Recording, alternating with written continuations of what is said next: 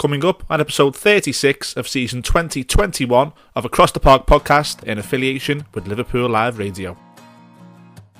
Robinson skips on, and it's the youngster, Dan Jefferson, just 17 years of age. I don't have a lot of things to say. We played really bad and we were not in the game from the beginning to the end. We are a little bit embarrassed. Plenty of anger and plenty of emotion from myself, Ian Mills, alongside Andrew Price as we look back on a nightmare week for Everton, who took 1 point from Aston Villa away and Sheffield United at home, all but ending Everton's hopes of playing European football next season. Whilst the Reds, Gary Murray and Phil Roberts look back at an unlikely hero keeping Liverpool right in the mix for Champions League football next season. He gets it! He gets it! Alisson's done it! There is a dramatic twist to the tale. I'm too emotional this last months for everything that happened with me, with my family. But football is my life. I play since I remember as a human being with my father. I hope he was here to see it, but. And as we enter the final week of the season, we have 4 games to preview.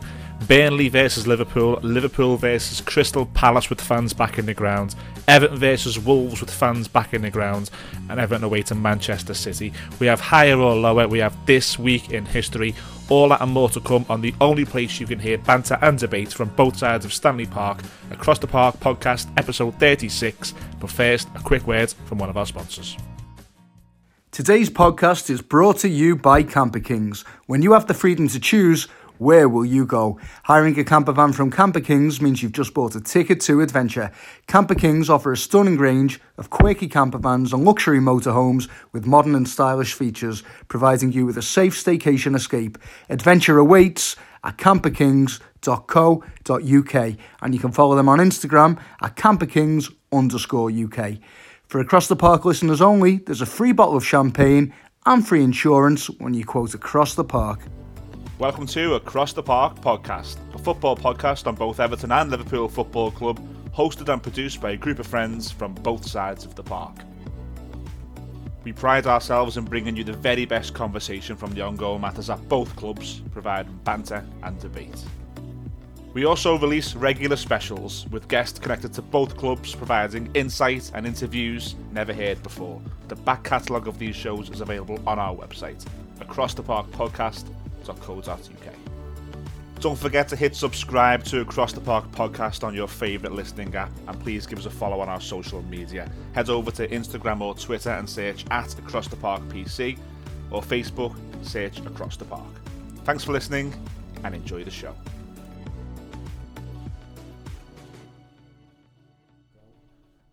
Hello, welcome to episode 36 of Across the Park podcast. Myself, Ian Mills, Andrew Price, and we've only got one red this week. Anyone who lives in Liverpool knows there's been a bit of a situation in the city centre tonight, so access to the city centre has been limited.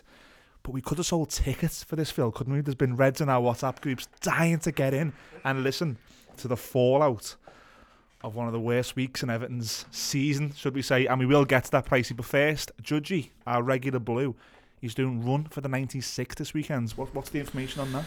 Yeah, so Judgy's doing it, I believe, with his wife. It's as you said, it's Run for the 96. It's on Saturday, 22nd of May at 9:30. You can either run 5k or 1 mile. It's a £12 entry fee, and it's a virtual run. Obviously, because of COVID, they're doing it virtually, so you can run it wherever you like. If you do enter, they'll send you out your own number, and if you complete it, they'll send you out your medal as well. So Judgy's doing that with Jenny. So if anyone wants to get involved, obviously a great cause. Run for the 96. The website is btrliverpool.com if you wanna join. So good luck to Gary and Jenny with that anyway. Absolutely. Phil, right, we're going to cover Everton first. Okay. Are you going to go easy on us, or are you going to give us it? Because the Reds in my WhatsApp group have been saying they can't wait for this, more so the Everton bit. Do you know what I think? Yeah, I'm going to give it to you, because the Everton, certainly a lot of Everton fans I've been speaking to and stuff, they want to give it, to themselves. So, how are you feeling about it? Well, now I know that, Pricey, let's get him. A chance to get him finally. No, I'm going to treat this like a counselling session. I'm done with this season. I'm not on next week anyway to review the final week of the season, where miracles might happen, and we might still creep into whatever The conference. things called in Europe. We might sneak in somehow. I've had so many false hopes this season with that team. We're a family-friendly show, so I won't be explicit, and I easily could be. I am done with this season. And to say that about an Everton team with Carlo Ancelotti, with James Rodriguez, with Alan, with even Jordan Pickford, England #1, some really good players. What the hell is going wrong? Why are teams who are just not as good as us coming to Goodison and ruining our season? That's the big question, isn't it? Why or how? I don't know. I mean, for me, I think it's if you're looking at why it's happening, it's because in attack we were toothless up front. Basically, for me, we've set up well defensively. You know, we're going away from home and we're nicking a goal, or we're setting up to counter-attack teams. So we're making sure they don't score, being hard to beat. We don't really need much going forward. We've been lucky enough, the West Ham game, the Arsenal game, to sort of nick a goal, take our chance. That only gets you so far. And when you're at home, you've got to have options up front. You've got to be able to play attacking football, to play Sheffield United and to set up as a counter-attacking team against Sheffield United at home is not acceptable for me. It's not acceptable. And as I say, defensively, yeah, it was sound. I mean, let's start with the starting lineup. He's playing Coleman and Digne. He's playing those as outlets. They're our attacking options. That tells you that he doesn't trust the players he's got on the bench to start with if he's playing them as your attacking options. Possibly Iwobi or Nkunku. Yeah, and we've seen Iwobi. We know he's not good enough. You'd like to think that the manager's seen enough of Nkunku to say he's not good enough. So he's playing those two players, but then it didn't seem like we were playing to our strengths by getting them involved enough. Luca Dean, in particularly, I thought had a stinker. He wasn't getting up as he should be. He wasn't overlapping. There was nothing from him going forward. Coleman on the other side was having a go, but I just felt it was the way we set up. We that was our starting 11, but without an idea of what we're actually going to do when we're in possession of the ball. It looked like we hadn't trained. It looked like we hadn't, worked on going forward. We hadn't worked on getting them involved in the game. There was no combinations. There was no partnerships. It was just dead at getting the ball and hoping for the best, basically. There wasn't even no fight for me though, and we've had this question, we've had this comment and this question. We always invite comments and questions on the podcast, and every time Everton do get beat at Goodison, the theme is like Everton don't fight, they don't work hard, and like sometimes I've agreed with that and sometimes I haven't. I thought we've played well at times, but I was watching yesterday going, alright, we're not playing well, but no one's even going, I'll do him and get something going. I'll stick a foot in here and stuff. There was the usual silly fouls from Alan, and there was the usual like sort of Luca Dean arms in the air trying not to touch him while he boots him up the bum. There's all that stupid stuff, but I mean like a proper like just someone to say I'm going to have a duel here and I'm going to win the duel and people are going to see me doing that. It's not even a style of play which you're saying, which I do agree with. They just don't care. Those players who play for Everton Football Club who do not care. They looked dejected from about 10 minutes in. Well, obviously from the goal, yeah. They looked dejected. They looked like there was no fight because they were just looking around each other going, again, it's happening again. And there was no, as you say, there's no one to grab it by the, you know what, and go, no, let's have it. Let's have a go of it. And they just looked like, they looked hopeless. For want of, they looked completely hopeless. Like on the ball, even when Sheffield United had the ball, there was none of that closing down, none of that. As you say, a foul to get everyone up for it. Yeah. The only player I see who looked there's two players who looked like they were frustrated because they were trying. And that was Alan and James in the first half for me. They looked like the two who were like looking around going, what are you doing? But there was nothing. It was just they were playing like I felt. Do you know what I mean? Like lost of hope, and they were playing that way. But they shouldn't be. They've got everything to play for, and they're playing Sheffield United. And we're making lesser teams actually look better than they are, because I remember seeing Newcastle at Goodison this season thinking, where did that come from? Burnley at Goodison, Carragher on Sky called them Brazil.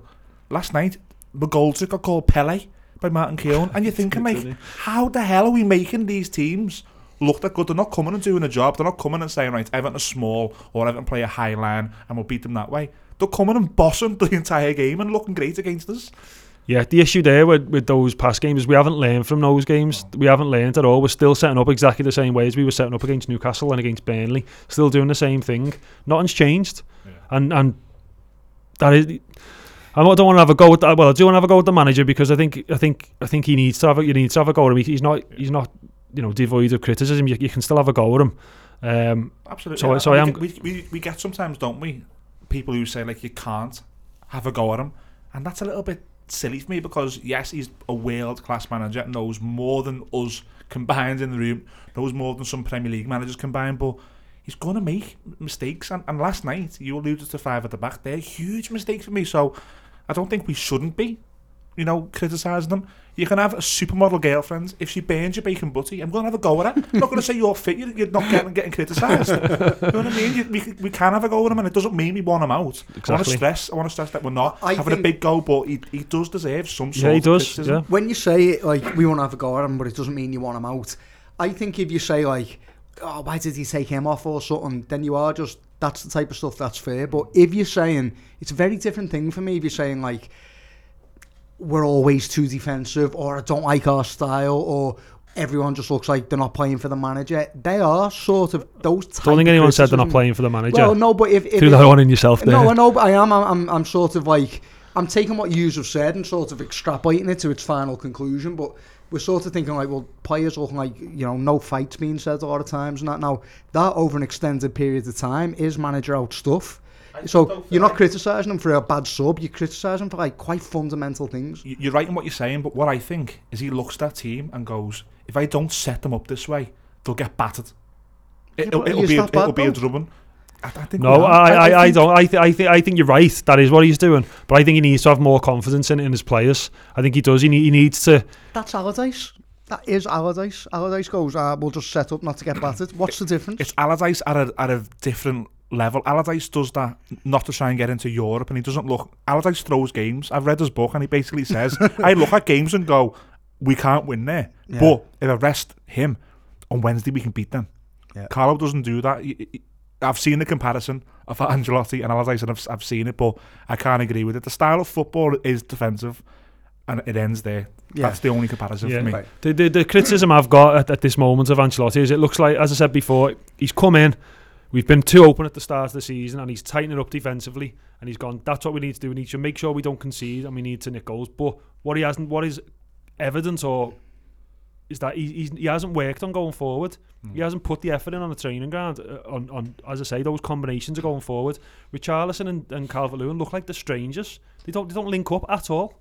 They just look like they're two separate players. And it's the same. I mean, I was looking before in terms of people who've scored this season. We can have a go at Calvert-Lewin. He scored 16. And then you've got Richarlison and Hammers on 6 and Gylfi on 6. No one else has really scored. There's no one helping out, and that's because we're not playing attacking football. We're relying too much on one dimension. It's playing one-dimensional football, relying too much on Calvert-Lewin. And it should really be Richarlison on 11.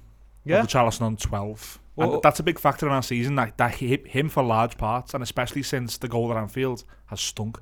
And we started the season well, and he was more assist than Calvert-Lewin. Calvert-Lewin was scoring 2 hat-tricks in a week, and Richarlison was on the end of a lot of those assists alongside James. It just very quickly became apparent to me that he wants to be the man. And you see him all the time on social media, but there's kids outside his house wanting autographs, and he's posting it like, I'm the superstar. He loves that adulation. And since the Anfield goal, I thought that would have took him on. I thought he'd have thought, right, I'm not going to buy a pint on County Road forever now. I'm going to take this on. But he hasn't. He just sucks and stinks. And him, for the whole season, we'll do a season review in the summer probably, but his form's a large part of why we are where we are. Yeah, his form, but as I say, it's the way we set up as well. It's the way we don't attack as a team. And then you have got to be relying on Calvert-Lewin. But yeah, last night, they just looked like, if it's what you're saying there, Richarlison wanting to be the main man or whatever, I think you can see it. If that's in your head, you're thinking he wants to be the main man, then you watch Everton play. He justifies what you're saying because he looks that way. He's not linking up with Calvert-Lewin. He's not looking for Calvert-Lewin when he's on the ball. He's not looking for anyone else. He's one focus. I'm going to be the star. I'm going to score. I'm going to try and take people on. And it's to the detriment of the team. At one point this season, he headbutted our captain, wanting to take a penalty. Yeah.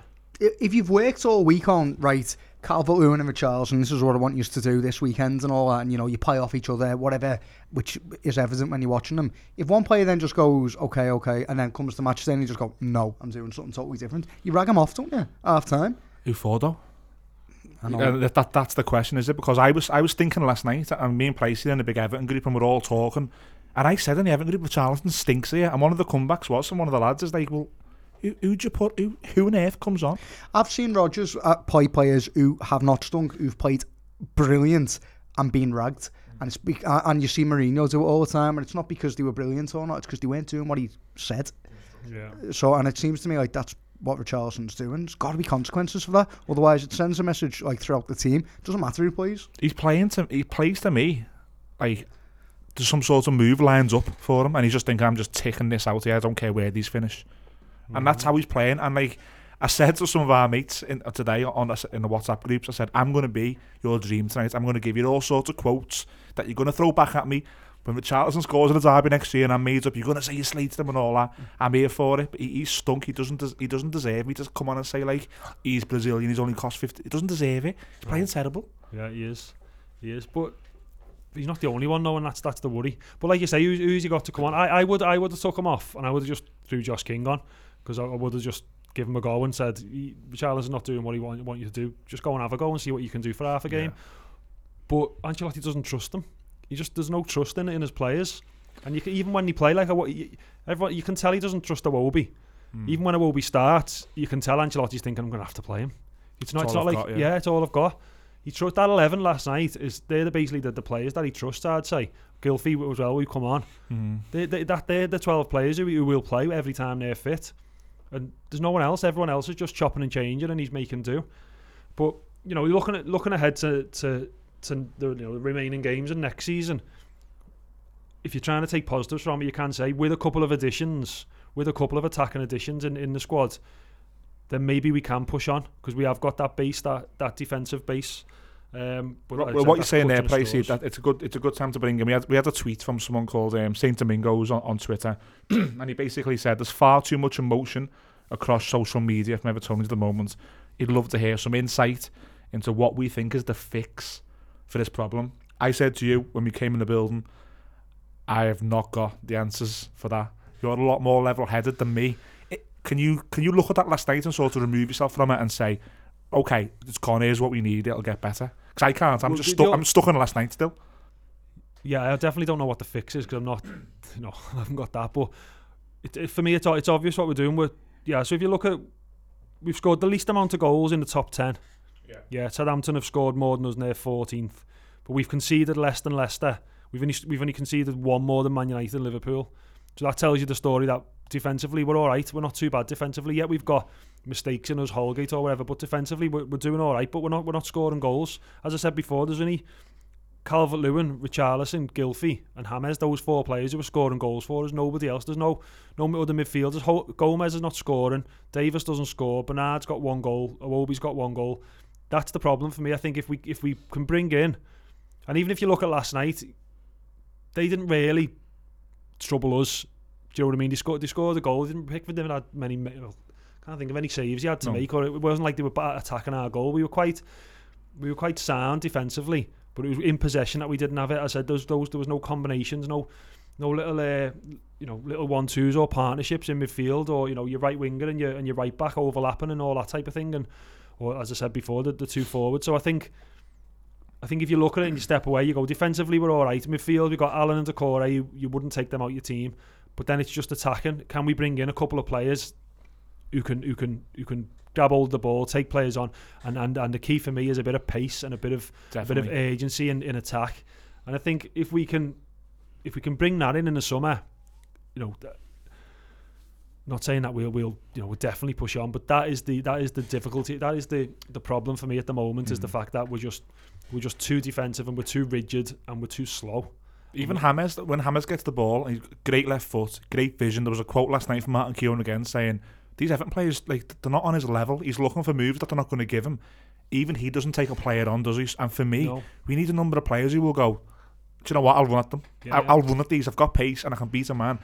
Dominic, you get in the front post. Richarlison, you get in the back post. I'm going to beat this kid and whip one in. Yeah. There's none of that. No. Just committing defenders. Yeah. Someone just to commit defenders, and then the picture changes. At the moment, we've got it. They just set up. They do the 2 banks of 4 or whatever it is, and we're just playing in front of them. There's no one taking people out of position or anything like that. You know the game plan. Our game plan is to try and get it wide and get crosses in the box. That's what we've got. Last night he brought Gylfi on to try and play through the middle a little bit. Didn't work. Saying about James there, he hasn't got pace, but he is one step ahead of most people. And he got pissed off, didn't he? He got pissed off last night, you could see. There was one last night where he had it, he turned to his left, didn't he? Should have been overlapping. Yeah. Would have had a free cross, and he went there, and you could see, even though he's still in possession of the ball, you could see he was fed up. So that's it for me. Pace and a few attacking plays defensively. We're all right. We're not conceding, really. Obviously we got beaten, we conceded one, but we're not conceding many goals. It's just going forward. And those teams who beat us in the season by 1 goal, we should be outscoring them. I think you're 100% right in if there's any sort of answer or solution which we could possibly give, it would be better attacking players. I've been critical of Dominic Calvert-Lewin, but when you put his numbers in front of me, it shuts me up because he's the only one scoring goals. I dread to think where we'd be without his goals. If he'd got a cruciate in October, we'd have been stuck with Tosin and King. You know what I mean? It would have been really bad. I think we need players who can play in between the lines, clever. Players who can do 1-2 and get in behind someone. Players who can just create stuff for Everton. I'm done with half of them, honestly. Half of those players now must have seen 3 or 4 managers off. It's a terrible spine of a team. And people say, I get criticism because I don't like Gylfi Sigurdsson. Fair enough. I think Judgy doesn't really like Michael Keane, and we always on Tom Davis, and we always get these and it's fair when people email us in and give it to us because I love that. I love the banter. And when Michael Keane or when Tom Davis or when Gylfi Sigurdsson have good games, we get their fans, their supporters emailing us in. But they're a terrible spine. We're getting these shows 3 or 4 times a year, so they're playing well 3 or 4 times in a 38-game Premier League season. It's a terrible spine to have.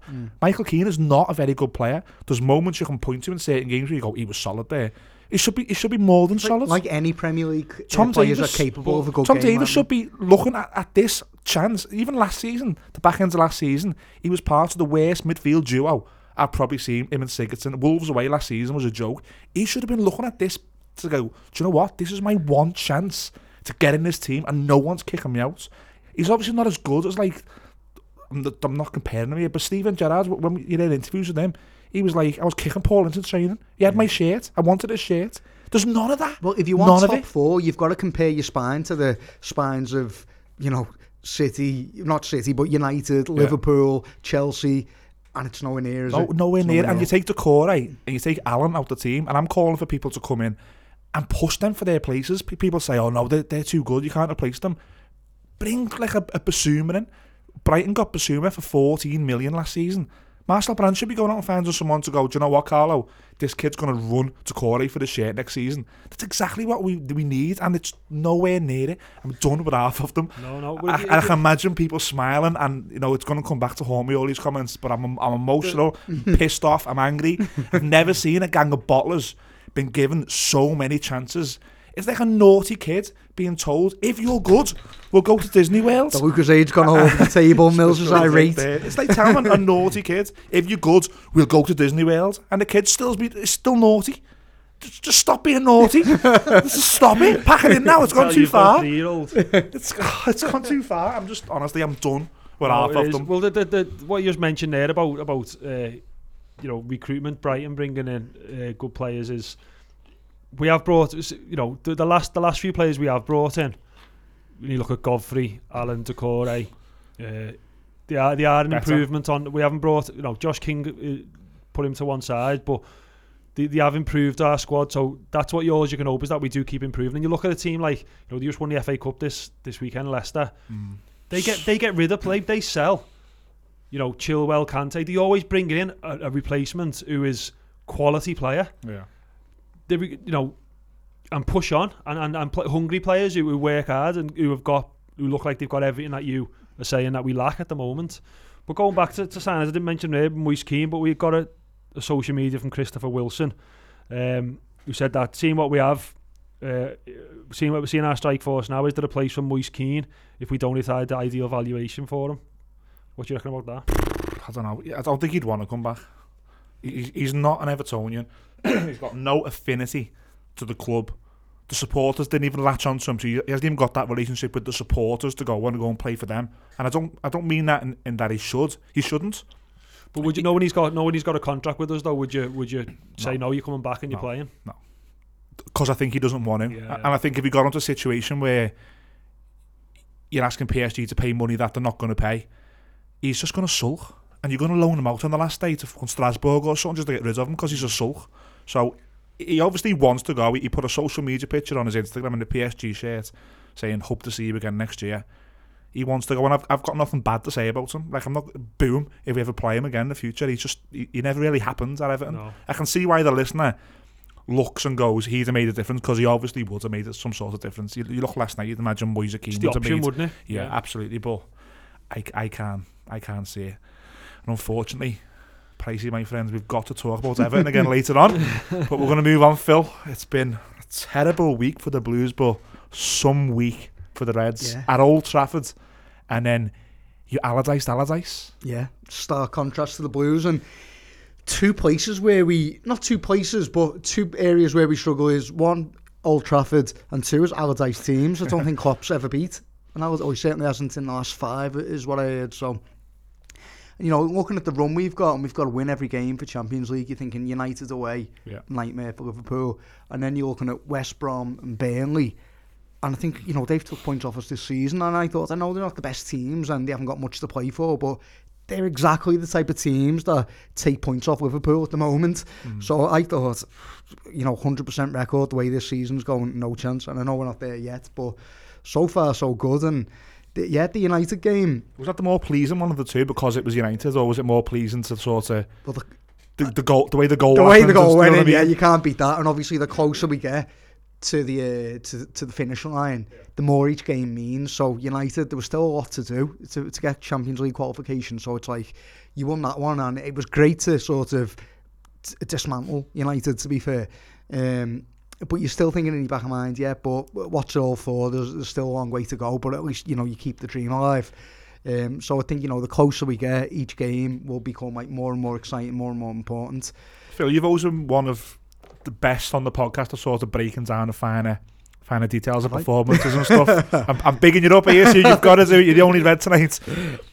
But the way, I watched you at Old Trafford on Thursday, and I hate to say it, I was really impressed with how you sort of took the game to them. Was that pleasing for you to see that you just went there and were confident and said, not only have we got to win, but we're going to win? Yeah, I think we always set an intention with the press, and you think like the big European nights, and you think Liverpool fluid teams, stifle them, force errors, win the ball high up the pitch. And like as a fan, you think, why can't we just do that every game? But obviously, it's not a sustainable model to go forward with, and we don't do it every game. But we did. I think we forced. I thought United looked awful, and I think that's because we forced so many mistakes from them. Like Thiago was pressing particularly well. I think Thiago's been brilliant since every time he's played alongside Fabinho, which was something I've been calling for the whole way through our poor run, and saying just hold your criticism for Thiago for now, because let's see what he can do in the right midfield. And what do you think of Thiago? I mean, I know you were like you've been saying you're not into him and all that. I've had running battles. So it's my worst nightmare, this, because I've been saying to you about Alisson, haven't I? I've been saying, like, I don't think he's as good as you make out. I see moments that he makes mistakes, and the comeback is they don't cost us. So him scoring, it was a nightmare. Yeah. And then I had our mate Mick said to me, Thiago's been brilliant the past few games, and Terry's been on at me, hasn't he, for ages, saying like, just mirroring what you said. Yeah. Once you get proper defenders behind him, once you get his partners next to him, he'll be better. And look, I don't think he's... Again, I'll go on and say I don't think he's maybe as good as what I'm reading. I think there's a lot of Reds want him to be good. Yeah. And I understand that, because I want Alan to be good. Yeah, of course, you want every player. So, yeah, go for it. Go for the jugular, lads. I didn't quite get you to say what I wanted you to say there. I lost in my own words. I'm still thinking of David McGoldrick. I was hoping you to suddenly realise. I think I watched the past 2 games, and I think Thiago's been good for you, No, he has. He's been sort of like dictating the tempo of the game, and sort of shooting as well. Shooting, kicking off that press, positive on the ball. So, you can watch midfielders get it and watch where their pass goes, and sometimes they can keep it simple and all that. Thiago doesn't. I'm not saying he plays like he's got getting loads of assists, but he gets his head up and he passes the ball straight forward, in the straightest line forward that he can. So I noticed, Phil, and you might have noticed this, it might have been all season and I've not seen it, but I've noticed more him past couple of games. He seems to be more around the pitch. Like he's not only defensively doing like breaking play down, doing a 1-2 with Robertson or something, but he's then shooting or creating at the other end. He's always been doing that, but I think he's been running around and looked a bit aimless with it, and then clattering into challenges late. And at first I was saying like he gives loads of fouls away and all that. and that's just something that I haven't been seeing lately. So he is getting about the pitch, but he's doing it in a much more effective way. And so I suppose the way that Liverpool and Jurgen Klopp likes his midfielders to play, that's quite different. Fabinho, even himself, took a long time to break into the team because what we expect from a number 6 was different from what any other number 6 in the world plays. And we do expect you to get about the pitch. It's not just a holding role. Intensity and tempo. And tempo, and it takes a while. So... and, you know, Thiago's playing with different players every week, but I've just noticed that the fouls have gone out of his game, but he still likes getting stuck in. So he must just be, like, finding his feet and positionally and tactically just that little bit more switched on. In the United game, I want to give a big shout-out to Nat Phillips, because obviously he scores that own goal early. It wasn't too much. He had to do something, but really he got his feet caught under him a little bit, and then by the time he stuck a leg out, it was too late. So, you know, young player... You know, not supposed to be in at this level. He's come in, he scored an oggy against United. You know, some people will crumble, but then he goes back up the other end, doesn't he? And he gets an assist. He wins the. He sort of almost gets tackled, charges after it, gets it, runs away wins with the penalty in real time. Yeah. Yeah, no, he cuts it back for the goal. Yeah, sorry, he does. Yeah. So, you know, and then he played really, really well all game. So I think his mentality is fantastic. I think what he lacks in a bit of technique and a bit of pace, he makes up for in other ways. Is he part of the squad next year for you now? Or because Van Dijk will come back, Matip will come back, Joe Gomez will come back. Yeah. Do you then say to Nat Phillips, thanks, we needed you for that season and go and have a great career, or just say, no, actually, you've worked hard, you're part of it? Well... As maybe a fourth choice. Do you know what I like him? I like him, and I'd keep him. Fourth choice, that's the question now, isn't it? Is he good enough to be fourth choice? So I think, you know, there's a bit of hovering about him, isn't it? Like, he gets drawn in, he likes that battle, he gets drawn in, and then a little flick on, he's out the game and all that. So how old is he? Early 20s, definitely. Yeah, I think he's not loads, exactly a kid. Like, no, I didn't think he was. No, he's not exactly a kid. He could be like 24 or something like that, 23. Would he say if he's having to go and buy someone? Like, well, this is it. It just depends on how good that fourth choice needs to be. Was he fourth choice this season? Am I right in saying? No, we're lower down than that. Was he? Lower down than that. You've got Matip, Gomez, Van Dijk. Fabinho was the emergency fourth. Wouldn't Williams in there? Williams. Yeah, he had a bit of a nightmare against Man United, but in the FA Cup, but wouldn't he have been in fourth? No, if he hadn't. Reece Williams. Well, he played, and he didn't look good. That's what I mean. Yeah, but at the start of the season, would you have said he would have been in ahead of Phillips? Yeah, I don't know actually, because at the start of the season I would have said no, because Nat Phillips has played more games than Reece Williams under Klopp, and I thought Klopp just knows Phillips better and trusts him better. But then we started seeing Reece Williams was starting ahead of him in Champions League games and that. So, but also I don't think Phillips was. Something weird went on where they expected Phillips to go. We were going to sell him, and he didn't make the Champions League squad. So something weird. But you know, I think they sort of neck and neck.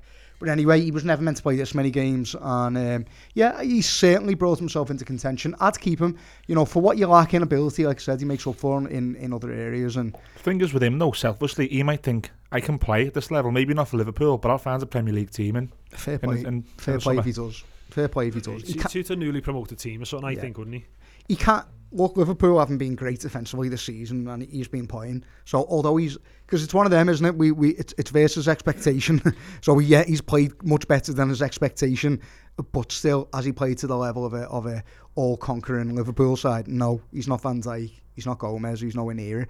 So, you know, I'd be all right with it if he went, but he'll always be like a cult hero at Liverpool, and, you know, very grateful for what he's done this season. And I want the lad to have the best career he can, and whether that's fourth choice for Liverpool, not getting a sniff, or whether it's, you know, going on to feature for a mid-table team in the Premier League, you know, I wish him just the best in his career, to be fair. Even though Mane scored, it was a home game he had before United. Southampton.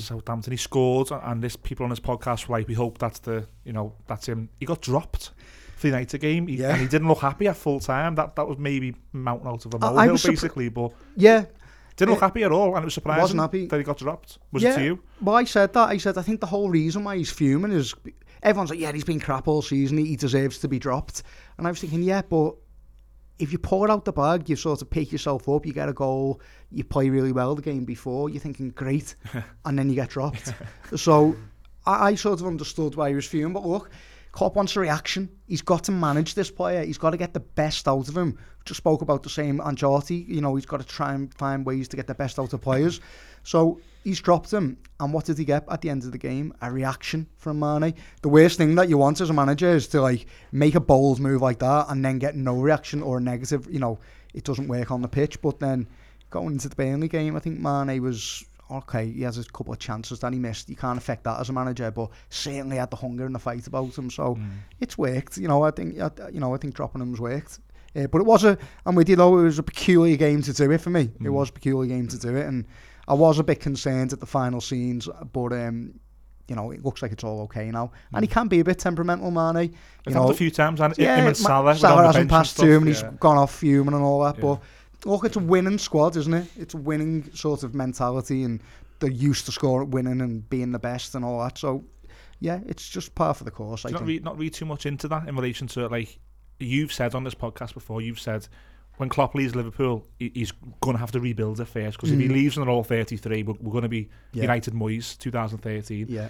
Is this now maybe the first domino where you go, we'll get 100 million for him? Yeah, one of our friends, Peter Murray's written into the show to ask that question. I personally, like, we're going into Mane's prime and Salah's prime, you know, and I want them to be at Liverpool during their prime. The key is to sell them, you know, not just before it, just at the top of it, or just when they go over the hill, and I don't think they're there yet. I think, you know, you're looking at 30 years old before you do that, and they're more like 28, aren't they, then Mane and Salah.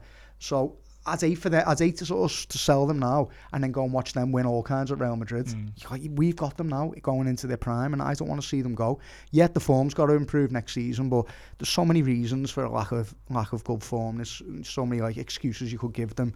So, you know, let's not write Mane off. And I don't think Peter himself is writing Mane off, but you know, he's just been well below his normal standards, so things need to improve. Okay, and finally, West Brom. Your goalkeeper was praising your supporters, praising supporters of other clubs for how they've, you know, he said Everton wrote a letter to him, Carlo Ancelotti written a letter to him, you know, he's been through a hard time. Was it very pleasing for you as a Liverpool supporter to see that and then hear what he said after it? Because even I, as a Blue, I watched the interview and thought, God love you, lads. You must, to come out with that outpouring of emotion. Yeah. You know, what must you have been through, and then to have that moment, you know. It's what's great about football, it's what's great about sport, moments like that. It's what makes it so, you know, enjoyable. And, you know, the only way that could have been topped emotionally for me would have been if it was in the Crystal Palace game to secure Champions League. At the Kop. At the Kop end. But yeah, it was an incredible moment. The only place you can start with when we're analysing this game is at the end, isn't it? Yeah. For that moment, yeah. But he's come up there, and because it was a game where you're just like, it would be so 2021 for Liverpool's Champions League run to just, you know, get Allardyced. Get Allardyced with a couple of games left. That'd be just so standard. And then, you know, I just really, really couldn't see us scoring. Just wasn't happening, and I thought, whatever. And then he just goes up, and yeah, I went berserk. I was on my own watching the game, and I just went berserk when he scored. He just couldn't control that emotion. But yeah, the interview was a nice touch as well. I thought so, yeah. I mean, Gary Murray, I didn't even know you'd scored. My phone just lit up saying Ian Mills in caps. Yeah. And I thought it was Thiago. I thought Thiago must have scored a whale there. And my worst nightmare when I turned it on, I just seen I wish I would have been there for that. Well, we had a few touches in the game, to be fair, because they scored one. It got given offside. Did you see it? Yeah, I haven't watched you for weeks. The reason was apparently because someone was in front of Alisson. Keeper. But then when you looked at it, Alisson wasn't really looking at that play. You could see where his head was trying to cover his post. I thought, and I'll sound bitter, I thought you were lucky to get away with that one. We were lucky. I mean, in my opinion, I'm not talking about the rules now, but if someone's standing in front of the keeper, in my opinion, if I was writing the rules, they are affecting the play.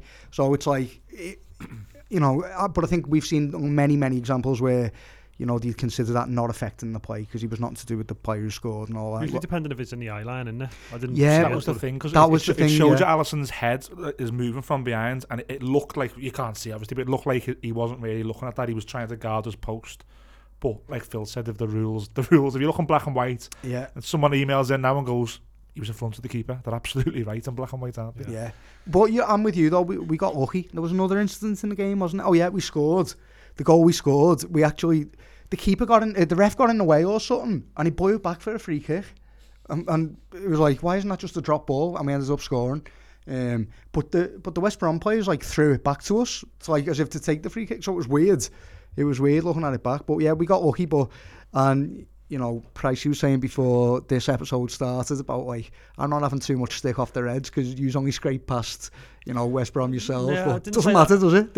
No, it doesn't. All I said is, you know, you can't be saying that you're a back, can you? If you just scraped a win against West Brom with a goalkeeper heading it. No, I know. You can't. Well, yeah, but you almost in some ways you can, because a lot of what we've lost is just not being able to find that way to win, and it just looks like we've sort of got a bit of that back lately. Yeah. Scraping it back. Isn't it? It's a habit, yeah. I knew as soon as that happened, I said to the wife when that happened, I said, my weekend's going to go to pot here. The axis is turns. When something like that happens, the axis turns. I said, Sheffield United will do us. And here's something else for you. My car broke down over the weekend. I've had a banging headache all day. I came to the podcast and forgot the kit. I had to drive back, then got stuck in traffic coming. Yeah. Alisson has killed my weekend. My axis has turned upside down. It's funny you should say that, because my boss is a big blue, and I was speaking to him before, and when Alisson done that, he said to his missus, lump on Sheffield United. That's how it works. She did, and won a load of money. That's how it works. You do that, and then we do Everton, don't we? That's just how it works. Yeah. But no, I'm just, so now all the pressure's on now. We've got 2 more games, and touch wood, everyone's saying, all the Blues are saying to me, nah, you have nailed on now for Champions League. That's the way it goes and that. But normally you might be right, but this season I'm very... Who've you just got, Phil? Burnley. Burnley. Horrible game, Palace. Yeah. We'll cover those games in a little bit, yeah. But yeah. I think it's done. Can we null and void the season? Can we get that back?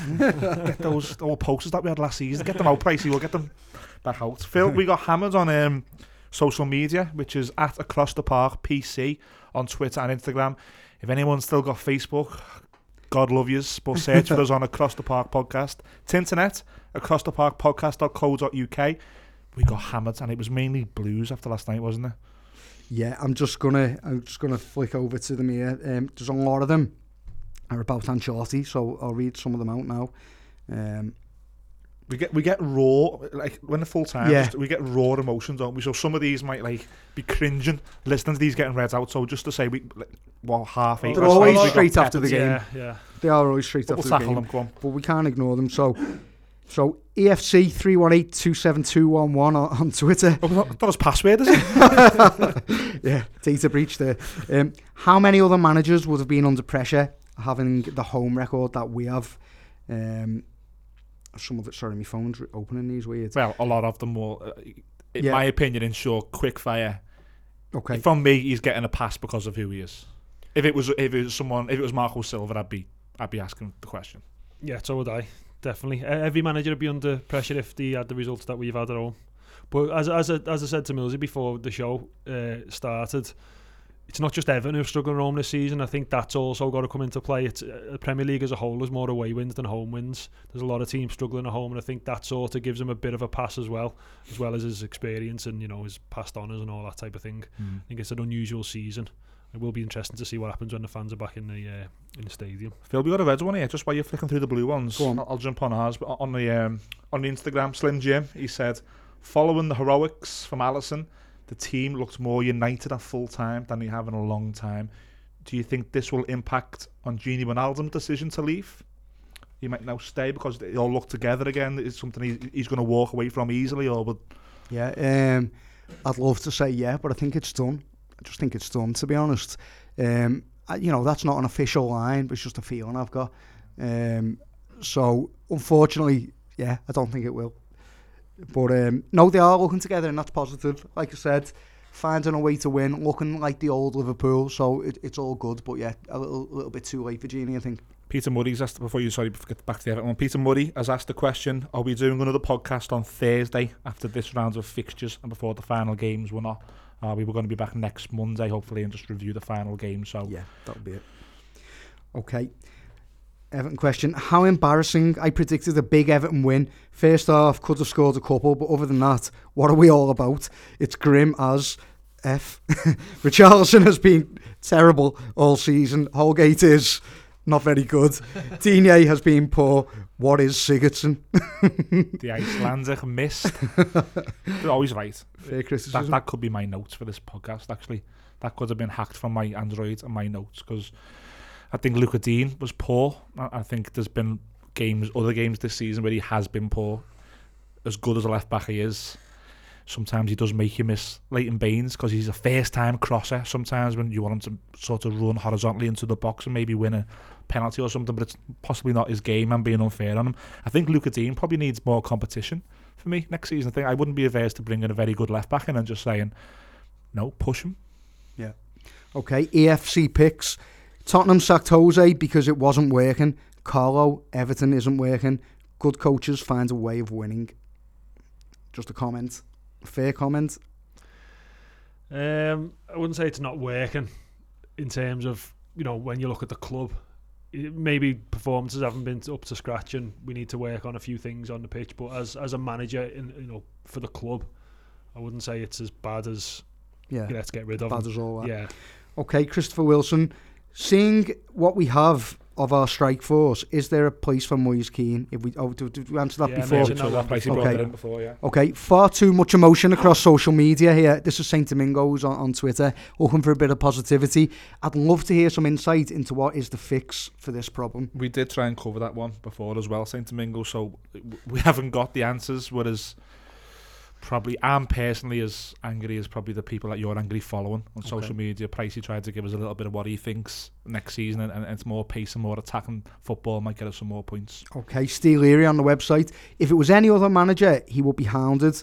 18 months later, we've got no style of play. We look non-coached in possession, no patterns of play, nothing. His 3 midfield signings were dominated by John Fleck and Oliver Norwood. It's absolutely terrible. Pretty much what I said before, isn't it? That's your notes for the podcast. That's pretty much what I said. But I agree. We have got no style of play, and it is 18 months, and we should be better. And we have been poor, and the performance that we've been putting in the last few weeks have been as bad as last season. Anything we've seen, would you say? Yeah, I think there's, like I said before, there's elements of trust at the minute, and other managers that wouldn't get that, and I don't want to go too far against them because I'm just so hopeful of what might come. And I know the style of play is boring. And I know there's maybe not... We've said on here tonight that the attacking play is terrible and there's no patterns of play and there's no sort of plan B or plan C. I think he looks at that's Monday to Friday at Finch Farm and he just says, this is all I can get out these players. I've got to play these players that way. Because he didn't play that way at other clubs. If he'd done that at every other club, and this is why the Allardyce comment winds me up, because Allardyce does it everywhere. Carlo's doing this with Gylfi Sigurdsson, with Tom Davis, with an out-of-form Richarlison, with Seamus Coleman, who's 33, with a job for life. He's looking at this going, it's going to take time. If you're going to write off the attack and play and be hard to beat, though, you've got to be hard to beat, haven't you? Like, if you become easy to beat, or not hard to beat, and there's no attack and play, what are you doing? We were leaking goals left, right and centre. Season started September and I don't know the numbers off the top of my head, but I imagine come the end of October our goal difference was like crazy because we were beating teams like 4-3. Even Hughes, when you came to Goodison in the first 10 minutes, Hughes could have been like 2 or 3 up in that first 10 minutes and we were quite open. So do you still think you're harder to beat now than you were? Yeah, definitely. Fair enough. And I think a couple of good signings in the summer. Yeah, and 18 months it's not 18 days, but it's not a lot of time, is it? When you look at, I always look at how many transfer windows has he had. He hasn't had that many. He had 2 or 3 transfer windows. And you write January off for Everton, don't you? We never really go into it. So the thing is, the way I look at it with Ancelotti is, he's come in, he's identified, right, we've got to become harder to beat before we can start expanding on going forward and that. But next season he's got to bring that side into it, hasn't he? You've got to see it in the summer, haven't you?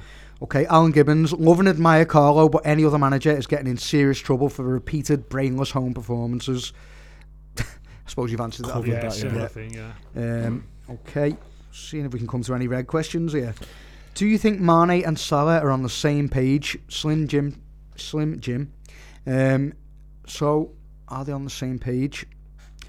I think they're getting there. I think they are getting there. I think things are starting to click. Mane set Salah up, sort of set him up. He nipped in for an interception and passed it to Salah. So there's things going on where you're seeing it looks a bit better than it has been. Because So when they score, Phil, sounds a crazy question, but do they celebrate with each other? Yeah, They do, yeah. They definitely do now, especially more recently. I've noticed it more yet. So, yeah, Jim, it looks that way to me, and long may it continue. Peter Murray, is it time to cash in on Mane? I've sort of answered that one before. Peter Murray was determined to be a part of the podcast tonight, weren't he? Oh, yeah. Selling tickets for the Reds tonight to where Mills and Price irate. Okay, back to Everton. Barry, seriously, who out the squad would you want by your side in a scrap? I'd take Godfrey and Allen. I'm struggling here. You never see them snarling or squaring up to opposition. Squad full of weak.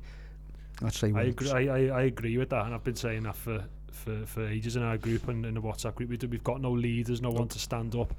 Allen and Godfrey are the two that I would mention, and Pickford as well. To be fair, I was just thinking Pickford. Yeah, I think Pickford and Coleman would probably be in there as well. But you know, your Gomez's and your Sigurdssons and Richarlison. If I was in the scrap and someone gave me Sigurdsson as a tag team partner, I'd just lie down and say, just don't hurt me when you put your foot on me, because I've got no chance here. Last night when Gomez come on, I just thought him as well. He's another one you wouldn't want in the scrap. Imagine you and Gomez be me and Sigurdsson. You know, he's got no assists, no goals. Right, the Portuguese missed. Last one. Morgan wants to know, does the Evertonian who wanted Buendia from Norwich still stand by that? Was that either of you two? It wasn't me. We don't know who actually said Judgy this. actually said last night it wasn't him. I know for a fact I have never ever wanted Buendia at Everton. And we don't do the podcast drunk anymore. So it couldn't even be that. Pricey said it weren't him. I can't remember Pricey saying it. Maybe it was Craig a long time ago. Yeah, maybe when Craig was on the podcast, maybe it was Craig. But I don't want to throw Craig under the bus and say it was him, because I can't recall him saying it. No. So was it definitely us that you're listening to? Because there's a number of great Everton podcasts out there. It might have been another one. We've never said it. But in short, yeah, I'd take him. Did you? Well, the crux of that one was, is he better than Bernard? Is that part of the question, is it? Yeah, because he says, doesn't he? I think Bernard would shine in the Championship, doesn't he? So you never know. You don't know, do you? He's never played in the Premier League, has he? Maybe. Sky Sports, a little bit of breaking news here. Kane wants to leave Tottenham. That's where he wants to go. United. That's always been the United link there, hasn't it? I think he'd be good. Yeah, he'd be good. Man City has been obviously because the Aguero was going and all that. But I reckon he'd be. I know anyone would take him, but I think he'd be a good player for Liverpool, Kane. I honestly do. I do, yeah. It's name checked here, so it's name checked here. United, City, and Chelsea have all been in touch with Kane's representatives. It's going to take a record transfer, apparently. Yeah. And if he has a good Euros as well, if he captains England and scores 6 goals. Pure prime. You're saying don't get rid of your players in the prime. Mm-hmm. Typical. Typical Tottenham now. How old is he? 27. Yeah, he's been injury prone now, isn't he? Or am I just thinking that? I think just this season he had a couple of injuries, but apart from that, I'm not sure. City got him. He's still always in the running for Golden Boot, isn't he? So, are we done with the socials? Media, Phil, I know you're in a rush. You're going to play football tonight, so we'll try and rush through the next 20 minutes or so. This week in history, Pricey, I gave you the option before, didn't I? To say it could be when we got rid of Sam Allardyce, or it could be when we got rid of Roberto Martinez. Me and you and Judgy done an article over on the Dictionary D. Good article, so go and check that out. Twitter is at Dictionary D, and we got asked about Martinez, funny enough, didn't he? Yeah. We got asked about him, so I think you said you wanted to cover that one. So when Roberto Martinez finally got sacked from Everton, for me it was months too late. Can you remember that period? How were you thinking back then? I remember Goodison was a horrible place to go, because it was every pass there was a sigh, there was a groan, there was a, and then he did need to go at that time. He gave us, I said in this article, when he came in at the perfect time, because he'd had the foundation Moyes had laid. He had the club was a good club to be part of. It seemed like a decent place to work for the players. Moyes had instilled that determination and ultimately the defence. And Martinez came in. He was brave, wasn't he? Flair, added a couple of players that we needed. Lukaku up front. Moyes would have given us right arm for the Lukaku during his spell. Yeah. Brought in Lukaku, brought in Barry, McCarthy, and sort of built on what Moyes had done. And then that first season, it was the 2012-13. It was some of the best football I've seen Everton play, like in person. We were brilliant, and it just as it went on, the defence was getting worse, and the players seemed to be unfitter, and we were less organised at the back.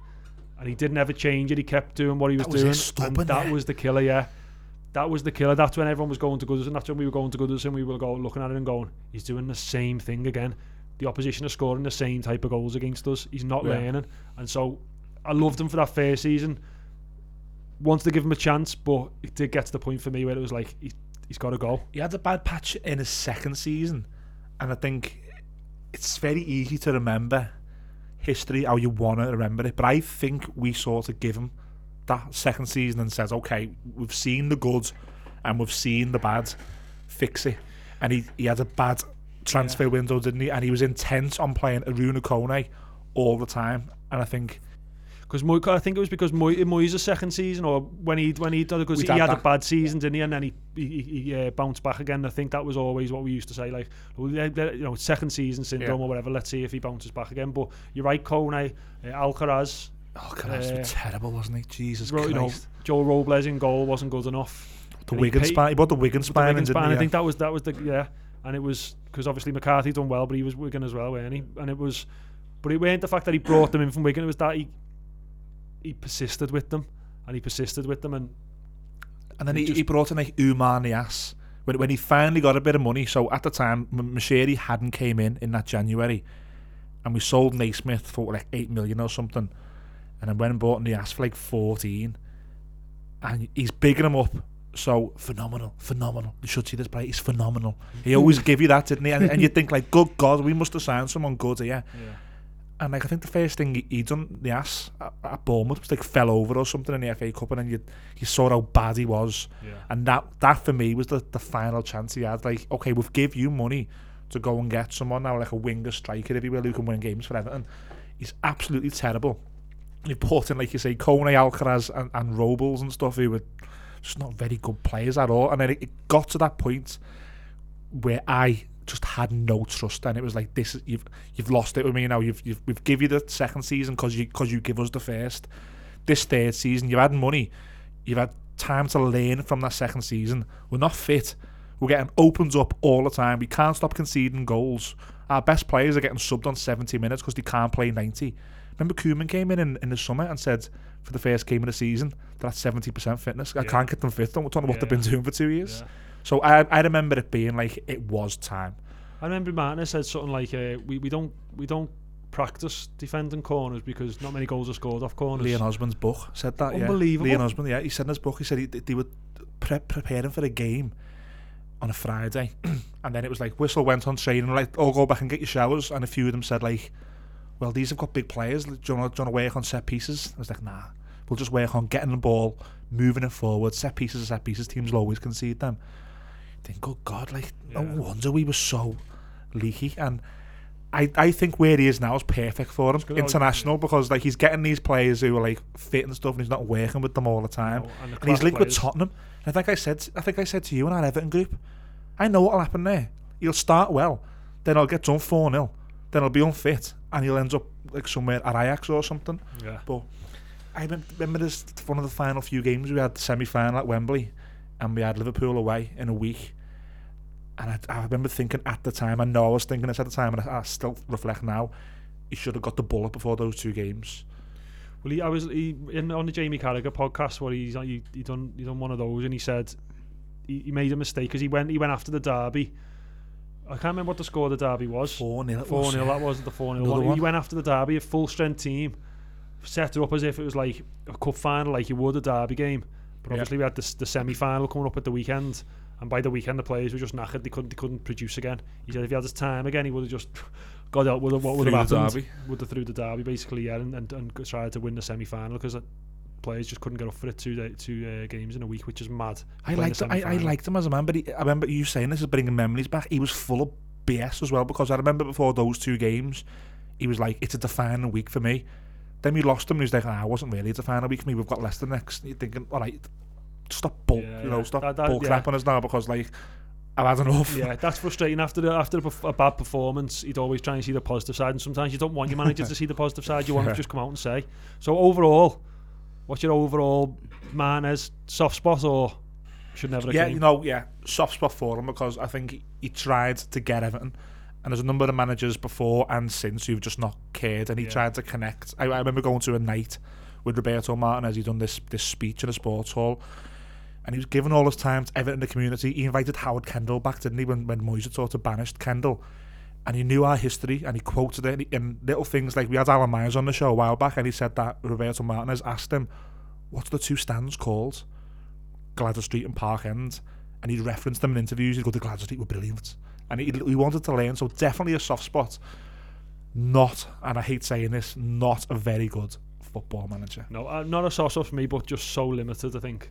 Just Do limited. you know, like, when I was, let's say, 14, 15, 16, 17, that type of age, I used to watch the Spanish footy on Sky Sports. Saturday night, Sunday night, 2 games both nights. Was obsessed with it, knew everything about that league. But Martinez was the pundit on Sky Sports, and like didn't know of him like as a football manager. I think I might have caught the end of his playing days as well. But I used to think he was a boss pundit, you know. He was like used to like go dead in depth into like breaking the game down, tactical and all that. And I always spoke a good game, and I always thought he'd be a good manager. That was long before he come to Everton. Jinxed us, lads. He definitely knows his footy. You can tell he loves footy, football but man, just innit? limited. Yeah, just Too nice, isn't he? Yeah, too nice. Yeah. The Red week in history, Phil, is 2001. So Gary was going to do this, but as I said at the start of the show, there's been an incident in Liverpool by our studio, and Gary's not been able to drive in. But typical Gary, and it's a successful one. He's got me reading it out. 2001, and he's referenced, I know you won three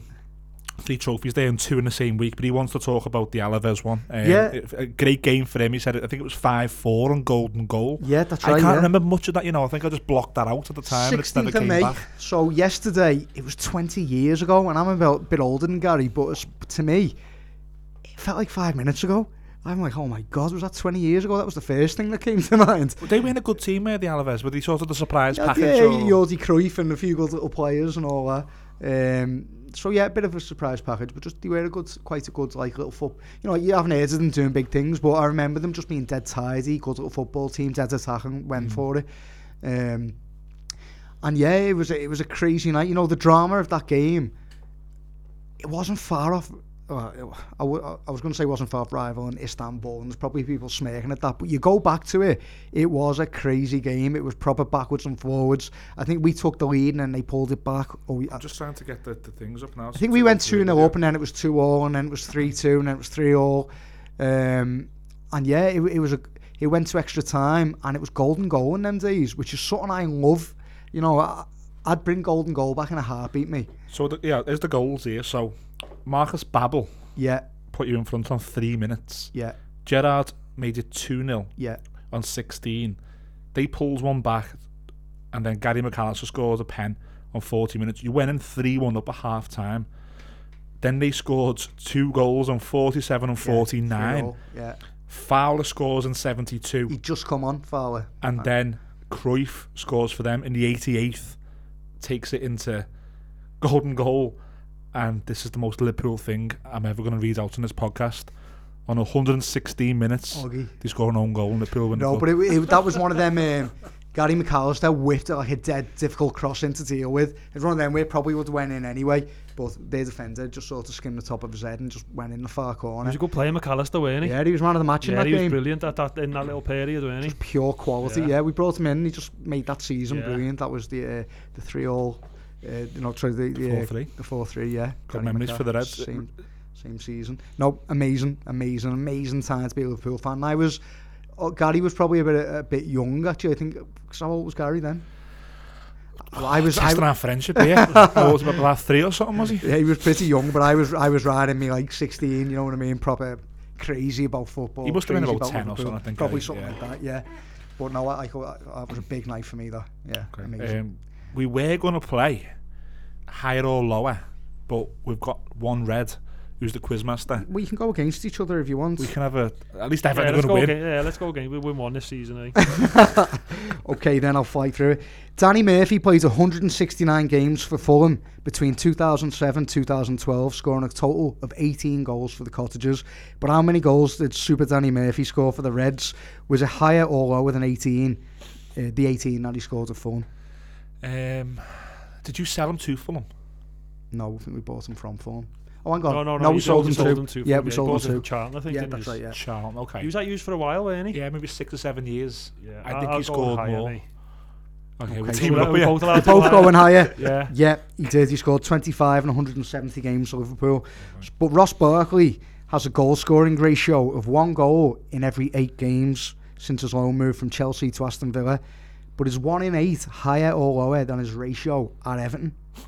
Pricey hates Ross Barkley, so We're not thinking totals, we're thinking Right. ratios. Yeah, 1 in 8 ratio, at like Villa. 1 in 8 in a. So He went to play 30 odd games. He wouldn't play every game, so that's what, like 4 goals a season. I think he's probably scored more than that. So I think his goal ratio for Everton was better than 1 in 8. okay, Jamaica game, I'll go lower. Okay, Millsy's right on this one. It took Barkley 7.1 games to score a goal for Everton. Slightly better. Liverpool signed Emile Heskey on the back of some impressive performances for Leicester City, where he scored on 40 occasions in 155 appearances for the Foxes. But did he score more or less than 40 goals for the mighty Reds? Signed for Hughes, late 90s. He wasn't part of the 05 thing. Did he leave just before then, maybe? Yeah. 03. What was he, late 90s 04? till about 04, was he? I remember Houllier signing him because he was good at Leicester. I just He's remember brilliant at Leicester, yeah. there was a little bit of like Houlier's changing I'll the give you- style and stuff because he was bringing the target man Because in. there's no red here, I'll give you a little bit more. So he scored 40 in 155 for Leicester. He played 150 games for Liverpool. Yeah, I'll go less than that then. He had I good remember- seasons, didn't he? I'll go higher. To make it a Because game, I'll go. he was always a player that would set people up, wouldn't he, and bring other people Yeah. into the game, Heskey, so I'll go less. He did have one prolific season, you're right, but it still wasn't enough. He only scored 1 goal less, though. He scored 39 goals in 150 games, Liverpool. We're tied at 2-2. Tied. Fourth question. Louis Saha had a goal-scoring ratio of 1 goal in every 3.1 games for Man United. That's 28 goals and 86 appearances. But is that higher or lower than his goal-scoring ratio for the Blues? Didn't score 1 or 3. Lower. Yeah, I'll say lower. Quick and easy one there. Wasn't far off, though. 1 in 3.6. Scored 27 goals in 97 games. That 0.6 is why we got rid of him. Speaking of Louis, King Louis Suarez has scored an impressive 147 goals in just 191 games for Barca, a ratio of 1 goal in every 1.3 for the Catalans. But is that higher or lower than his ratio for Liverpool? Is this the last question? I'll go. No, there's 2 more. Tell you what, make this the last one, and I'll go the opposite to you to win Go it. on, Because I know you've got to go, Phil. So I'll go higher. I'll go lower. Okay, he actually scored 69 in 110 appearances of the Reds, a ratio of 1.6. So who won? Who said higher or lower then? Okay, I forget. let's call it a draw. I've got a bonus question here. I've got a Just bonus. not invested in Suarez and Danny Murphy and Emile Heskey. I have got a bonus question. This one's to take it for all the marbles. Liverpool goalkeeper Alisson has scored 1 goal in the Premier League this season. Is that higher or lower than Everton striker Josh King? Right, you have that one. We'll call it a draw. Pricey, I don't really want to talk about the next couple of games. Liverpool's next 2 games are a lot more important than Everton's. That's how I feel, although there is still a chance that if things do go our way, that we might still get European football next season. I'm actually going the game on Wednesday. I was pulled out of the ballot and I'm going the game. I'm actually in your season ticket seat, Pricey. So mine was blocked out and yours was available, so I'm sitting in your seat. I'm looking forward to it a lot less now than what I was pre-weekend or pre-Sunday evening. I'm hoping to be looking forward to it a bit more come Wednesday. I've got the half day booked in work. I'll be in the Winslow on my own, having a couple of Guinnesses, get some salt and pepper chicken wings, and I'll take them into the park end. And I want to enjoy being back at the match. That's the main thing for me. But I want to see Everton win. And Carlos said 6,500 fans in there might wake the team up. Can you see Everton getting 3 points on Wednesday?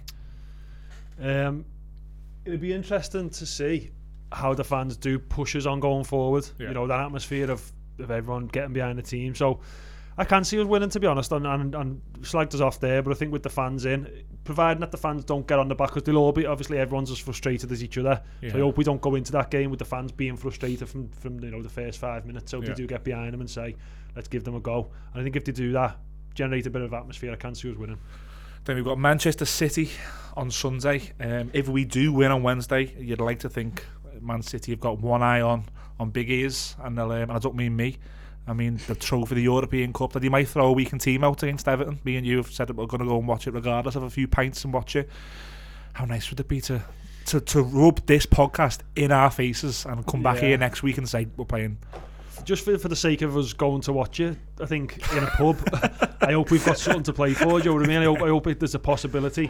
I can't say that I think we're gonna beat Man City. I can't say it. I do hope that they play a weakened team because they got the Champions League. But even their weakened team is far superior than ours.